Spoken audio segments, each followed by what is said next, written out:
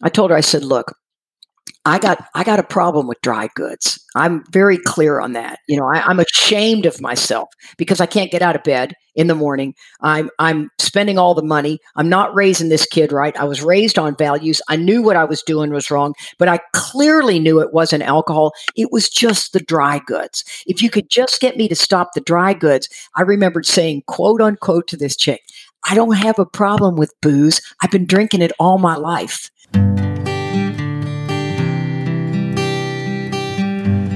Well, hello, friends of Bill W. and other friends. You have landed on Sober Speak. My name is John M. I am an alcoholic, and we are glad you are all here, especially newcomers. Newcomers, that is, both to recovery as a whole and newcomers to this podcast. Sober Speak is a podcast about recovery centered around the 12 steps of Alcoholics Anonymous. My job here on Sober Speak is simple. My job is to provide a platform to the amazing stories of recovery all around us. Consider Sober Speak, if you will, your meeting between meetings. Please remember, we do not speak for AA or any 12-step community. We represent only ourselves. We are here to share our experience, strength, and hope with those who wish to come along for the ride. Take what you want and leave the rest at the curb for the trash man to pick up. From Studio A, deep in the heart of Texas, that was the voice of the one and only Miss Katie P. that you heard at the beginning of this episode. This episode here, number 226. And you are going to hear so much more from Katie P. in just a moment. But first things first, this episode is being brought to you by Laura and Tanya and Janice. Do you know what Laura and Tanya and Janice did? Well, let me fill you in, ladies and gents. They went to our website, www.soberspeak.com. They clicked on the little yellow donate tab and they made a contribution. So thank you so much, Laura and Tanya and Janice. This episode right here, number 226, is coming out right out to Ewans. Thank you so much for your generosity. I, John M., just another bozo on the bus, will indeed be the chairperson for this meeting between meetings. And I am truly honored and privileged to serve all of you listening in. So take a seat, if you will, around this virtual table and let's get started. And remember, no matter who you are or what your past looks like, you are welcome here. It is an open table to all, and we're so glad you have joined us. Just real quickly, I want to put out a little announcement that something happened, something technical happened with my email over the past week. It's a very long story, and it has something to do with something I do not understand, something called MX files, and I had to get in touch with Google and do all this stuff. So nonetheless, it went out this last week. So just in case you sent me some communication and you didn't hear back from me or it came back undeliverable or something like that, that's what was going on. So I guess there's worse things that can happen in life. It was a little frustrating while it was going on, but we shall survive, as everyone knows. Now, on to Miss Katie P., Part 1. And some of you may be familiar with Katie P. In fact, I bet a lot of you are who are going to be listening to this. And she's actually married to the spouse of Charlie P., who has been a regular on this podcast. Katie has been sober since 1984, and she lives in Austin, Texas. We discuss all kinds of things. She talks about her relationship with her father, her mother's early death, growing up in the 1960s in a small Texas community and what that was like. moving out of the house to be on her own at 16 years old. Her 1968 Rambler, for those of you who remember what a Rambler is, and we discuss much more. Now remember, this is part 1 of KDP, so you will want to return next week for the second part of KD. I'll be releasing these back to back. Ladies and gentlemen, without further ado, I present to you Miss KDP. Enjoy Katie, and we'll have plenty listener feedback at the end of this episode. Okay, everybody. So today we are sitting here with Miss, and she's got a big smile on her face, with Miss Katie P. So, Katie, I'm going to set it up a little bit more than that, but go ahead, introduce yourself, give your sobriety date, if you will, and tell people where you live in this great land of ours, please. Well, thanks, John. It is an honor and a privilege to be here. My name is Katie Parker. I am an alcoholic. I've been sober since October the 28th of 1984. I'm 63 years old. I came in when I was 26 years old. I live in Austin, Texas. I got sober in Austin, Texas. Got very drunk in Austin, Texas. And just have a lot of life experience to share of what sobriety is all about and what getting closer to my Creator is. So we have had a lot of people are going to recognize the P part of your name. What I mean by that is we've had Charlie P on the podcast, probably 5-6 times, something of that nature. And he has been doing what I call a slow walk through the big book of Alcoholics Anonymous.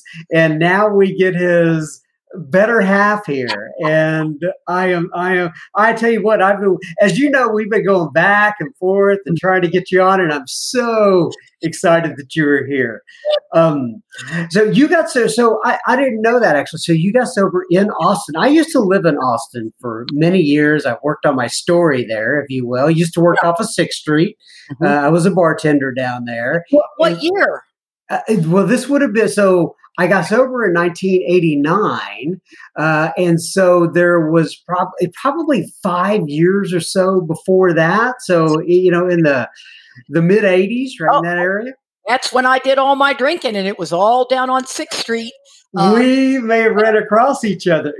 Have you ever heard of the bar called Toulouse down there? Oh, very much, very much. So is that where you bartended? That's one of the places I bartended, but I mean, I bartended all over the city. I used to be at a place in Northwest Austin. It was up at like Far West and Mopac, if you know that area. Well, that's where we live. Wow. Yeah. Okay. There's Pelican's Wharf was a big hot spot. J. Alfred's was a big hot spot. I mean, it was back in the day when happy hour started out as get 3, buy 1, get 3. Then it was buy 1, get 5. Right. We got all the way up to buy 1, get 15. And I mean, you'd have 30 drinks sitting in front of you, and it was just that rock gut booze. But I mean, it was sweet. I'll be darned. Yeah, so the chances are decent that we were in the same place. And I used to go out to what's called the Oasis a lot. Is that place still open out there? Oh, yeah. It burnt down, but they rebuilt it, and it's still just fantastic. I mean, it's a great place to go, drunk or sober. We had a few sober parties out there, but we did you do Soap Creek Saloon? I don't remember going there. That was the 70s. That was, Delbert McClinton, you were 6 feet from him, and clearly I was going to marry him, and he had no idea who I was. But, the dreams we have. And I remember I never ran across him, but Stevie Ray Vaughan, I think his brother, and all the people that he hang out with and stuff like that. I would, see them every once in a while. That was at Steamboat Springs, which is where my best friend was the manager. And then another dear buddy of mine who's still sober, she just got her 31-year chip. She was the bartender. So we all drank together back in the day. And Stevie Ray was there. And I mean, it was incredible. We had so flippin' much fun. It was fun till it wasn't.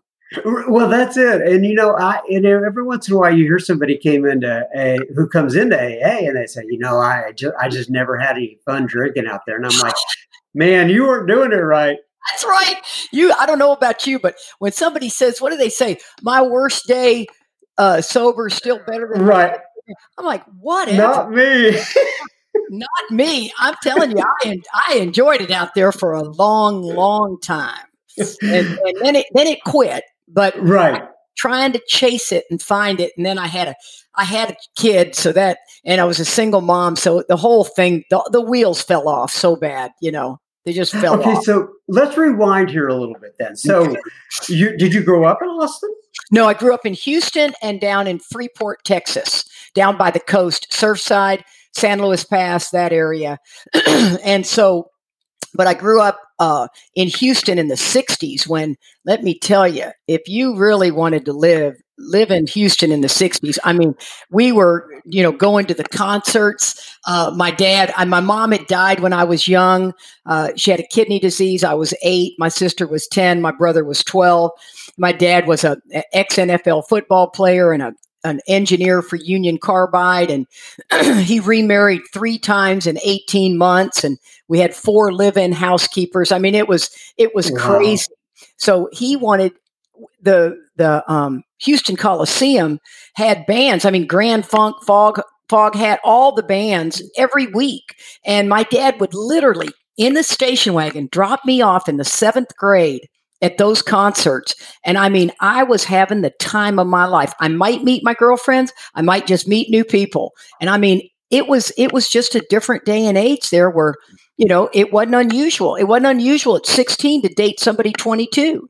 I mean, it just wasn't unusual. And, nowadays, my God, I don't even get me started, but it was what it was. So I have seen just about every band you could see for a whole whopping $4.50. And, just had a great time. Are you a classic rock kind of girl? Love it. Love Led Zeppelin. They were my favorite. Led Zeppelin and Grand Funk were my favorites. Mark Farner and I were supposed to also get married. He just didn't know that.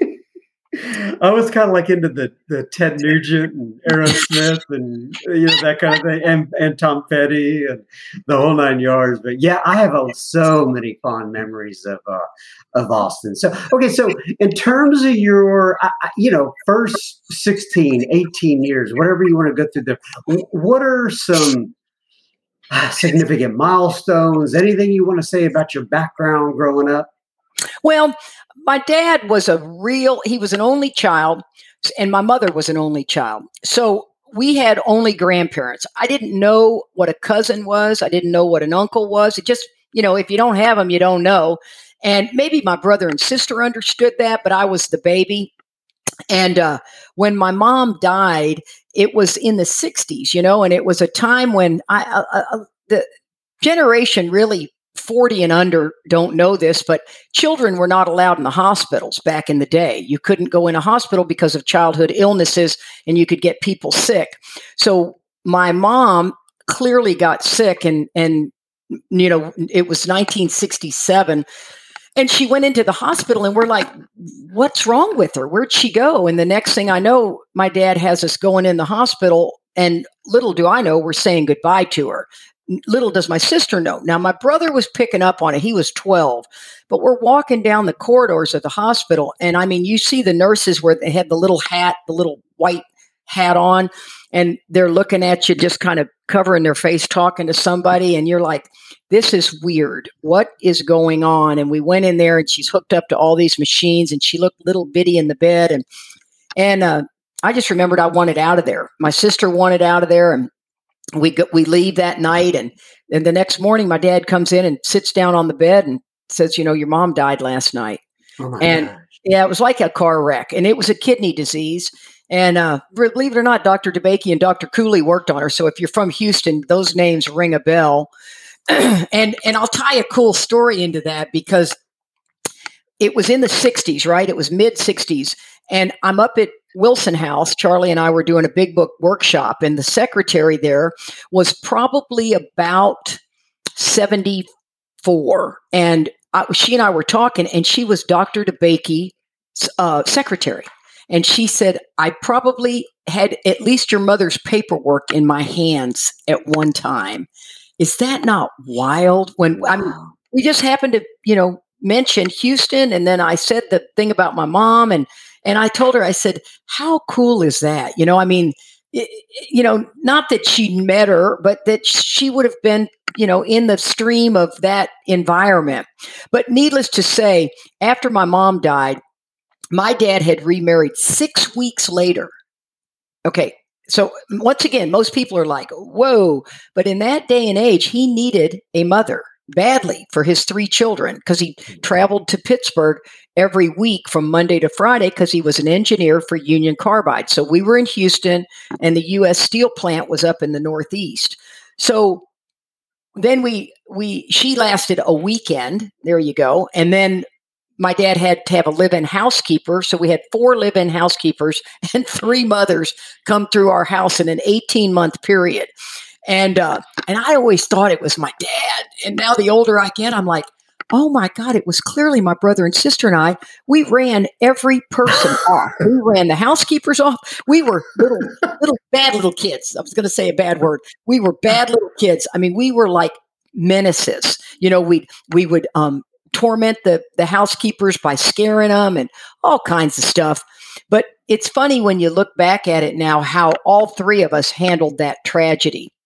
Because my brother is clearly a hard drinker. I thought he was alcoholic, but now that I really, really understand what it means to be alcoholic, he's a hard drinker.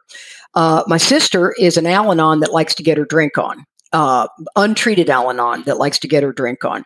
And then I was the one with the genetic bullet that was the alcoholic. My dad probably was alcoholic, but once again, binge drinkers are always hard to figure out because given sufficient reason, it looks like they stop or moderate and then they go on a binge again. Now they get closer and closer, but I don't know, when it comes to family, sometimes it's hard to really dot the I and figure it out if they're alcoholic or not because of the allergy and the mental obsession, where you and I could talk and figure it out.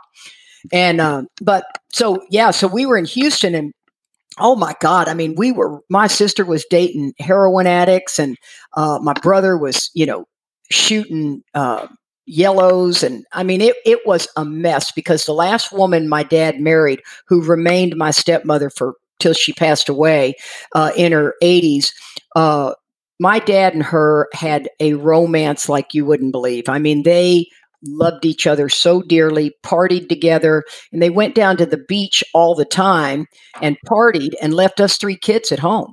And I mean, it was wild. It was a wild party. And we had all these guys coming over with, 45s and doing a ton of dope and all kinds of stuff. And it just seemed normal to me. You know what I mean? I liked it. I liked all of it.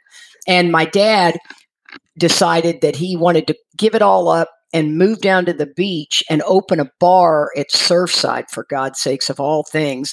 So he gives up this incredible career, leaves before his pension, and we're living on the beach in what I called the bomb shelter. It was right at San Luis Pass. I mean, it was horrible.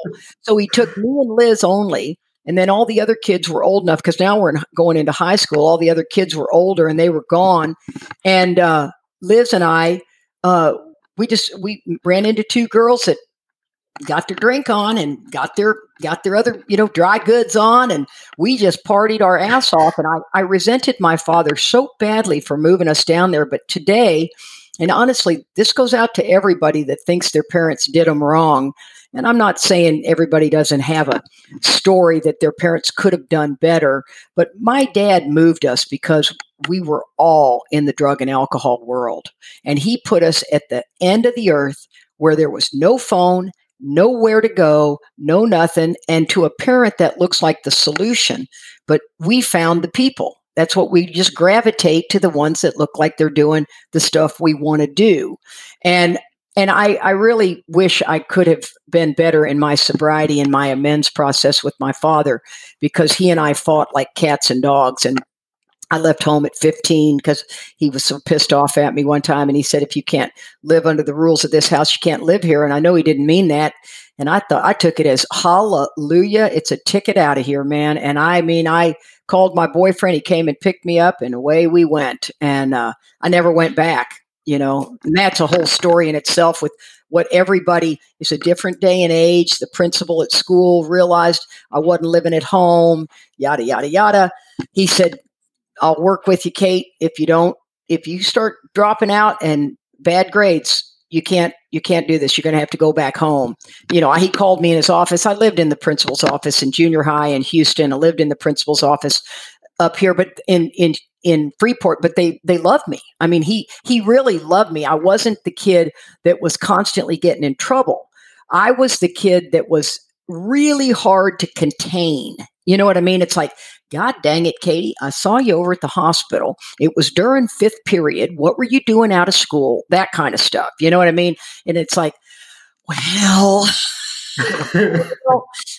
so I had so many people bend over backwards because they really liked me and they knew I was a kid that wanted. And I talked a woman into renting me a house when I was 16. Actually, I was 15. I was 15 years old. She rented me a little house for $62.50 right on the kind of the Bay Area where the shrimp boats parked, and she let me pay her $32.50 every 2 weeks. And I went and knocked on doors and asked people if I could, rake their leaves, move the bricks from one side of the yard to the other. I mean, anything. I was washing and waxing cars because I just had to make a living and still go to school. Wow. And so I graduated early. I cheated my way all the way through school. I learned to cheat in the second grade. Got damn good at it. So I always say I don't know how to spell. I don't comprehend well, but I'm an incredible businesswoman and I can make a lot of money. So, I mean, it's, I always like to say, I don't know where Venezuela is, and I really don't care. I mean, it's just one of those things. If people say, it took me forever to understand what the UK meant. And I still don't even know if I have it right. So I'm not going to go down that road, but Charlie is just a big brain and he wants me to learn that stuff, and I could care less. And so that's a whole part of my life. But I left home at 15, and it was pretty interesting run. We will be continuing our conversation with Katie P. in just a moment. Just a reminder, you are listening to Sober Speak. You can find us on the World Wide Web at soberspeak.com. You can also find the donate button on our website, which you can use if and only if the Spirit moves you to do such. Please keep in mind, this is a podcast funded by you, the listener. Sober Speak is a self-supporting organization through our own contributions. All right, so you have left home now at 15, 16, and you are living in principal's offices and such like that. So we have this period from 16. I know you said you got sober at 26. So take me on a walk through that period from 16 to 26. Well, I left home, when I left home at 15, I was probably 2 or 3 months from turning 16, which means I was going to have a driver's license. So I worked my tail off to get enough money to buy a $200 1968 Rambler, right? And I had this fantastic Rambler that was just great. The boys in auto mechanics worked on it. I had everybody working for me. And back then at 16, you could get into bars pretty easily. You could actually get into bars at 15 because the drinking age was 18. So it wasn't too terribly difficult. And it was kind of, the long hair hippie. So you kind of wore your hair, just where your nose showed and your head down, and hand them your fake ID. And so right. I went into Club 288 is if you know South Texas, 288's a big, long highway. And that was my favorite bar in the whole wide world. I'd go there every day. And I knew a ton of people. I always ran with people about 4 years older than me. So I'm running with all the seniors. And there's this guy that's bugging the crap out of me, comes up and he's bugging me, and I'm trying to get away from him. So I'm making my way through a crowd of people, and I trip and I fall into the lap of a guy sitting there. And I look up at him and I'm thinking, oh my God, he looked like Cat Stevens. You know what I mean? I thought, wow, I don't know who that guy is. Oh my God. And I'm like, I am so sorry. I am so sorry. So I leave, and come to find out, he knew the buddies I was running with, and he ended up calling me. And keep in mind, this is all landlines, right? So he calls me at my house, which, by the way, I had a phone, which is pretty darned impressive, right? I mean, I had gas, I had electric, I had a stove put in, back door didn't shut or lock, but by golly, I had a phone. And he called me and he said, no, first he asked my buddy, how old is she? And my buddy said, she's 16. And he goes, oh, forget it. And this guy was 24. And he goes, forget it. He goes, but she lives by herself. She doesn't live at home. And he's like, what? And the next thing you know, his name is Robert. He called me and asked me out. And he's 24 and I'm 16. And I'm thinking, oh my God. And it was so flippin' much fun. I mean, he lived with 2 other guys out on the river, and we just partied like you wouldn't believe. It was really, really, really fun. You know what I mean? How that kind of drinking and outside goods. And lo and behold, he and I were together for 8 years. It was not a short run. I'm kind of a one trick pony. I don't really like to date. I like to be with one guy. I like to stay committed. I like to grow old with you. It's always been my MO. I like that. And so we were together for 8 years. And at 17, I graduated early and we moved up to Austin. Robert wanted to move to Austin. And he was also a merchant marine and blah, blah, blah, blah, blah. And so we came up to Austin, and, you know, it was just fabulous. We lived over off of Avenue F. It was when Austin was really small. And we were together for 8 years. And at 4 years together, I got pregnant. And then we had my daughter, who's now 42, and we were married. We got married when I got pregnant, but we'd been together, you know, and it was rocky. Let's just put it that way. He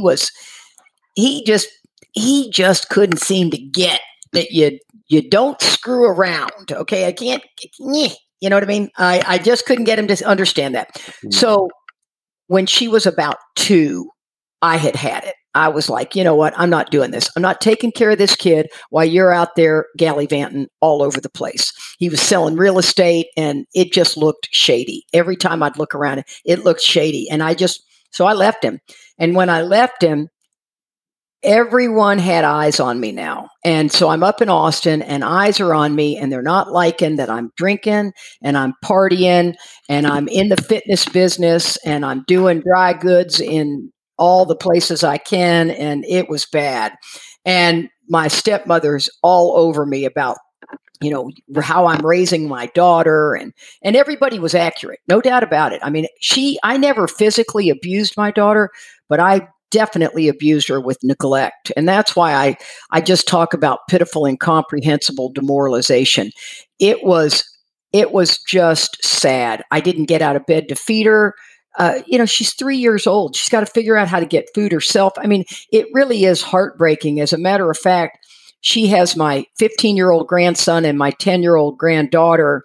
And when Max was 3, April called me. She was living up in the Pacific Northwest, and this is pretty painful. She said, Mom, I'm doing some therapy, and I just can't talk to you right now. I can't see you. I can't talk to you.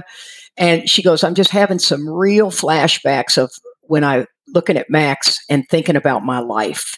And I told her, I said, you know what, honey? And we are super close. And I said, I get it. You tell me what you need me to do, when you need me to call. And of course, I called my sponsor, and I'm just devastated that I can't fix it. You know, it's been so long, but it never occurred to me that once she had kids, that would set her off to realize what her childhood, because she was 5 when I got sober. And let me tell you, I was a wild child, and I still worked. I still, I had her at a babysitter till 4 o'clock in the morning. I found a babysitter that did that. She took care of all the strippers' kids. I was never in that world, never was going to be in that world. But you know what I mean? I found I'm always, self-reliance didn't fail me. I always found a way out to get what I needed and to get through it. And then I just got angrier and angrier because I had this kid and I had an ex-husband who was an idiot who moved to Houston and didn't want to help me. And the kid was with me all the time. And it was back when not everybody was having kids. You know what I mean? I mean, I was like the only one with a kid, and it was a real problem. And like I said, I had a Jazzercise franchise and had it for 30 years. And it was just it was a lot of work, and I was very resentful.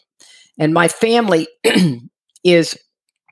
we are hard-headed, opinionated, and strong-willed. And so you can imagine bringing this sweet little girl. And, oh my God, I would just terrorize her by screaming, just terrorize her. Oh. And she is not one of us. Let me tell you, she is so clearly an Al-Anon, and sometimes that just breaks my heart for her, but she's doing really, really well. Got a fabulous marriage, really found a spiritual path, did Al-Anon for a while and loved it. And, she's a great kid. Okay. So you're up to, so you said you got sober when she was 5, right? Right. So I'm 26. Okay. So what kind of, what was your exposure to Alcoholics Anonymous? How did you find it? What was your last, what was the straw that broke the camel's back? Well, it's interesting because I always ran with a lot of bands, and I was friends with the bands. So I wasn't the girl that was the groupie roadie that put out for the bands, if you know what I mean. I understand. I liked the bands as friends. So I played volleyball with them and all of these things. And I always wanted that level of integrity, that I'm not out just to sleep my way to wherever I got to get. Now, don't get me wrong. I could certainly do that, but I had my values, right? And so I'm invited to one of the biggest dry good parties in Austin with the band Johnny D and the Rocket 88s. Oh, yeah. My God. Oh, dear friends of mine. Love these guys. And this particular party, it wasn't that they had the dry goods, but the party was going to be full of it. And I am so excited. And it's Halloween. I'm dressed as Tina Turner. I'm all set to go. And my buddy that lived in Houston that really wanted to grow old with me, but I had no interest in growing old with him. He was just kind of a roll in the hay buddy. He called me and he said, I'm coming up to Austin to see a guy in AA named Bob Earl. And I thought, AA? What?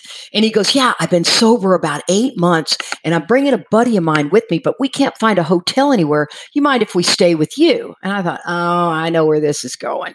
And I said, you know what? You guys can stay at my house, but I'm telling you, I'm going to this huge party, this Halloween party. So there you have it. Okay. So Tony comes and knocks on my door. And now keep in mind, it's the night before Halloween. He knocks on my door and I open the door and I go to hug him. I have this really cute little house and I go to hug him. And when I go to hug him, his buddy's standing behind him. And I look at this guy and I think, oh my God, that is my husband. I'm going to marry that man right there. Because remember, I always like to look at somebody and decide I was going to marry him. Right. If I married him, I'd be fixed. That's what the problem is. I just haven't found the right husband. And he had just a look that I just couldn't believe. And so these guys come in and I have a girl that's staying with me for about 3 months. I never had roommates ever. And she was staying with me for 3 months. Her and her boyfriend were kind of on again, off again. And the next thing I know, I go out with these two guys. They're both in AA, and I don't really know what that means. They're talking about being sober. And I said, clarify what that means. I mean, do you just not drink alcohol, but you smoke pot? I mean, I not. I really didn't get it. And I remember being dumbfounded by it. We go out, we go to the pistol range. I don't like shooting guns at that time. And I tell them, whatever you guys like, I love shooting guns. I mean, I'll do anything because we're chameleons. And so I have the time of my life with these guys. And then that night that we were going to go to Antone's, and I think we were going to go see Bonnie Raitt. Oh, no. This was something else. We went and did something that night. And then the next night was the Halloween party. So the boys are supposed to, or they went to see Bob Earl. Then this night they were going to go see Bonnie Raitt. So I'm going to go to my big party. They're going to go see Bonnie Raitt. And the girl that's staying with me is now taking a liking to the guy that I'm supposed to think I'm marrying. So I don't like that. I don't like that at all. And I'm thinking, if this chick wasn't here, both those boys would have my attention and I would be the center of attention. But I got my goddamn girlfriend here who's blowing the whole deal. And she's a knee walking drunk. And I was not a knee walking drunk. That brought way too much heat. If you're a woman and you are stumbling drunk, you got 9 men just coming in on you. So I had all my ducks in a row about that. And so I get in my car, I say bye to the boys. I look like $1 million. I mean, in a hot black dress. My hair looks like Tina Turner. And I don't get 1 block and it's raining and my car breaks down because my car broke down always. And I run back. My hair's a little wet. It's not ruined yet. And Joe goes, let me go check it out. And so he runs to check it out and he comes back and he goes, oh, Kate, you're not going anywhere, man. Your car's really shot. And I went, you have got to be kidding me. I mean, I'm missing the party of my life that I've been invited to. And I'm so disappointed. And they say, hey, come to Bonnie Raitt with us. And I was like, great, come to Bonnie Raitt.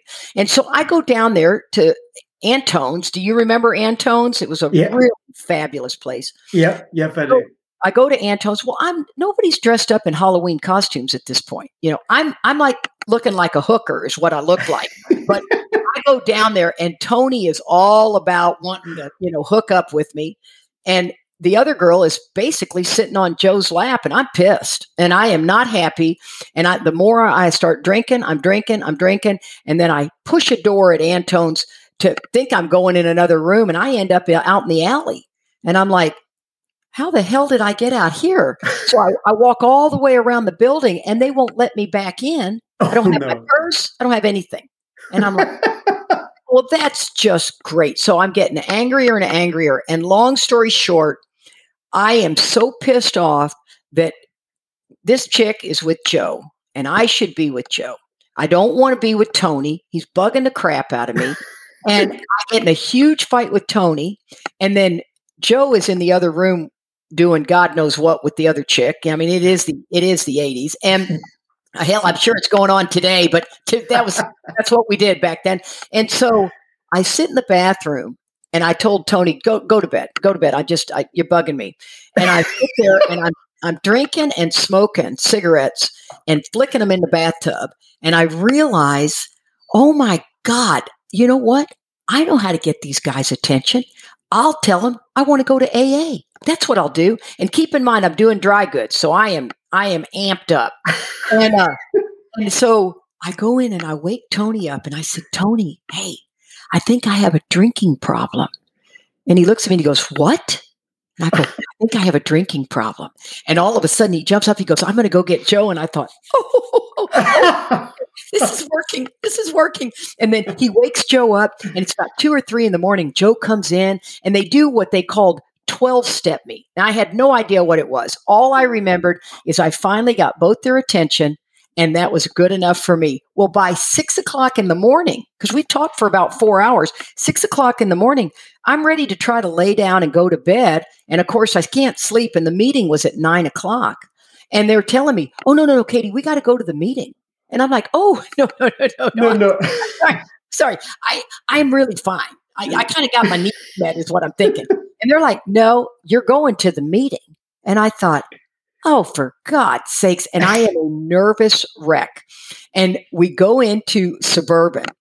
I'll never forget it. My sweet friend, Michelle Kazari she's just my dearest friend.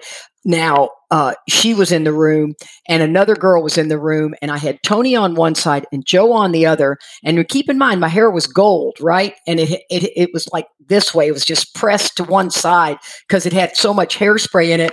And I'll never forget, they said, "Is anybody new?" And everybody just turned around and looked at me. And I thought, oh, I guess it must be obvious. And I stand up, which I have never seen anyone stand up to introduce themselves. And I just said, "My name is Katie." And I thought, I'm not saying I'm alcoholic or nothing. My name is Katie. And I sat back down, and Tony leans over and goes, "Katie," before the meeting even, got going, it was being introduced, but I didn't hear any shares. And he said, "This girl wants to talk to you in the kitchen." And I thought, whatever. I got you, both of you guys on my side. I don't want to go anywhere. And he goes, "Go talk to her." And I'll be god dang, this chick, I told her, I said, "Look, I got a problem with dry goods. I'm very clear on that. I'm ashamed of myself because I can't get out of bed in the morning. I'm spending all the money. I'm not raising this kid right. I was raised on values. I knew what I was doing was wrong, but I clearly knew it wasn't alcohol. It was just the dry goods. If you could just get me to stop the dry goods." I remembered saying, quote unquote, to this chick, "I don't have a problem with booze. I've been drinking it all my life." Saying that. Now, today, I thought that was a clear understanding to her. And she gave me a first step experience that was remarkable. And I couldn't believe it. I thought, oh my God, I've got an alcohol problem. And from that point on, I thought, this is terrible. Well, Joe and Tony were best friends, and Joe was not going to step in the way of his friend. His friend really wanted to be with me. He really wanted to grow old with me. And I'm like, dude, I do not want to grow old with him. And so Joe and I were kind of flirting. And Joe said, "Katie, I can't. It's not right for me." Oh, I know what it was. Joe was getting his 6-year chip that day, and I didn't know what that meant. And he said, "Today's my 6-year AA birthday. As a matter of fact, you and I will share the same sobriety date." And I mean, once again, this magical mind of mine never stopped with self-reliance. And I thought, if I stay sober for 1 year, he'll at least call me. I mean, that's pretty lame, but God worked in many, many ways. And I thought, you know what? They went back to Huntsville, and Joe would call me and check on me every day and see how I was doing. And I'm still sober, and I detoxed on the couch. That was miserable. Michelle took care of me. And long story short, I mean, I really believe that God brought me into AA probably 5 years before Child Protective Services would have, because somebody would have started to see. They were already seeing April had some pretty serious neglect going. And one time by accident, somebody knocked on the door, and I threw my little dry goods packet in her lunch kit. And the school called me and said, "There's a razor blade, a straw in her lunch kit." Yeah. So, I mean, it was coming so close to getting in trouble. And had Child Protective Services gotten involved in my life, I would have gone to AA. And I fell in love with the fellowship. So God organized everything for me to want to get there. Joe and I got together 19 days later. He came and moved in with me, as he should. And we were married for 20 years. And so Wow. It's unbelievable. That is incredible. Okay, so Katie, here's what we're going to run into. I am so interested in this conversation, and I know there is more to it. How about we do this? Will you come back some other time and talk about you and your journey after getting sober? Will you be up for that? I would love to. Okay, Katie. So what I always do is end this up with page 164 from the Big Book. And it says, "Abandon yourself to God as you understand God. Admit your faults to Him and to your fellows.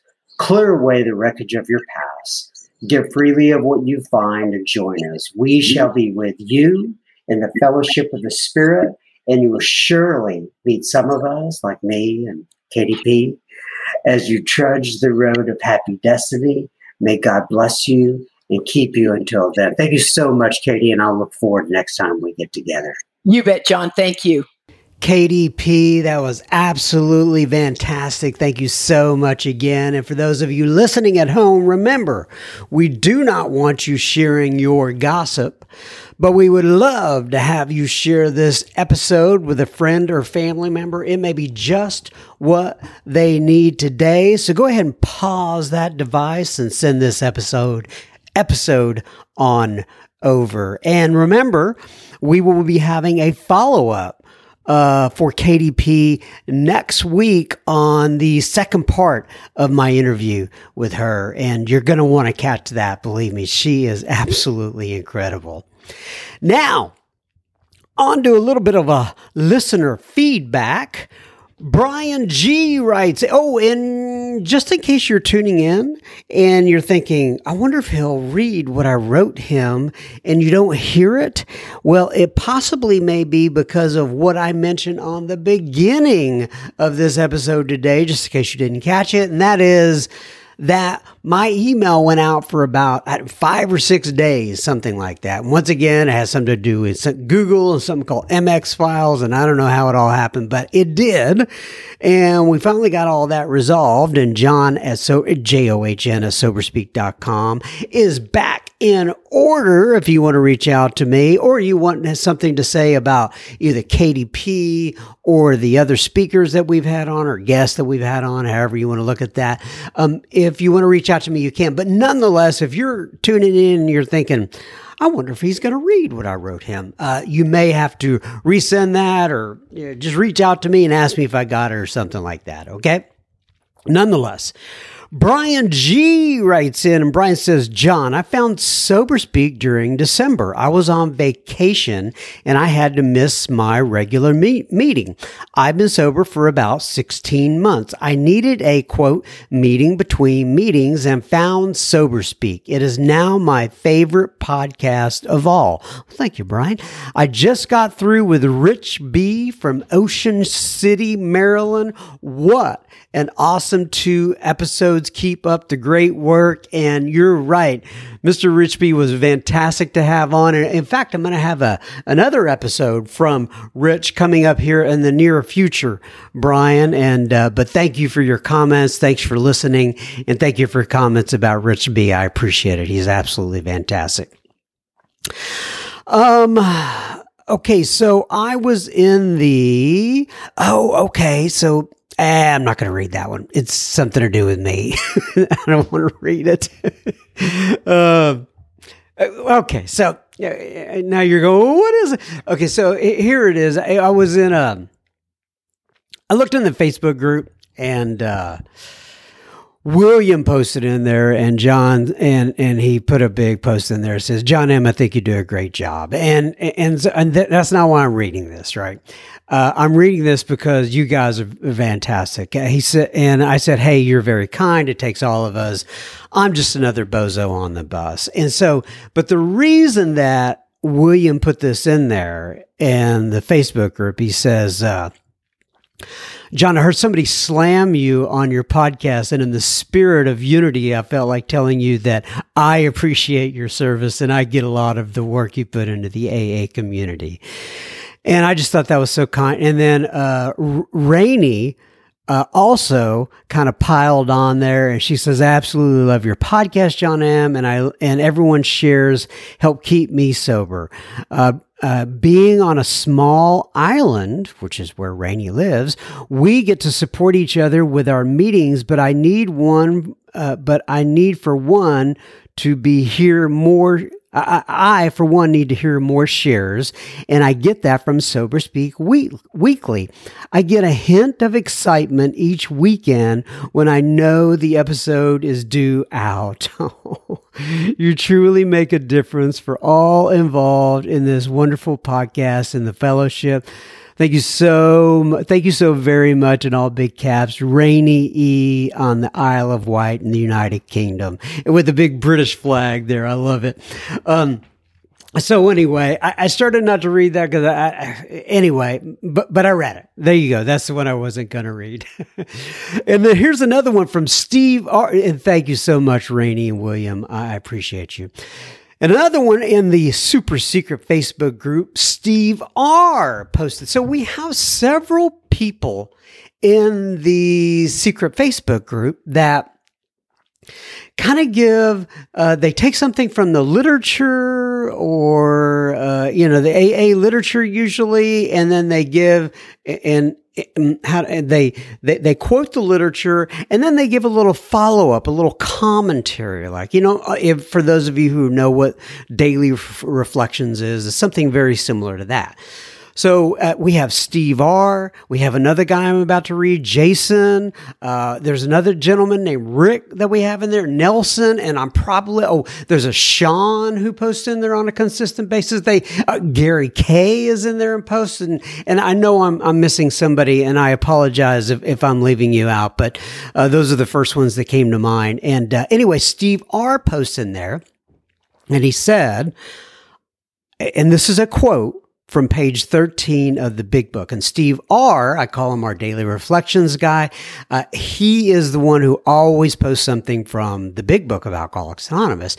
And on page 13, it says, I humbly offered myself to God, as I then understood him, to do with me as he would. I placed myself unreservedly under his care and direction. Page 13. Wow. And that's from Bill's story for those of you who don't know. But anyway, and he goes on. In fact, he says, I love how Bill phrases this. As I then understood. Good point, Steve. I did not think about that. And he said, and Steve says, my conception of God changes and grows and shrinks and evolves and blooms. Some days it's a cerebral understanding.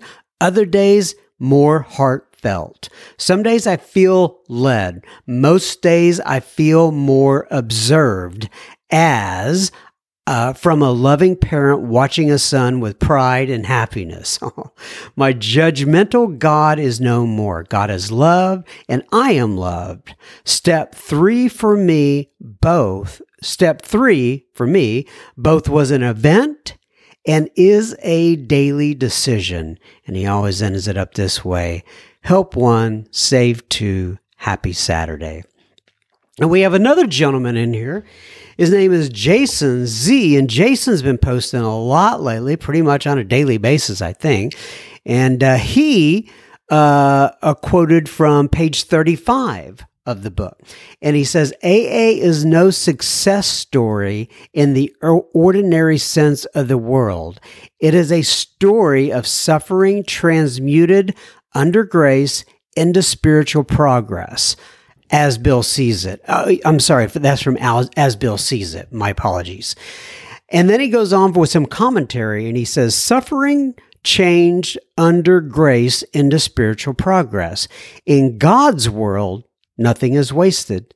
The broken state of my life in the summer of 2006 cracked my ego enough to allow the light of God and the suggestion of others who had been my best interest at heart to take hold.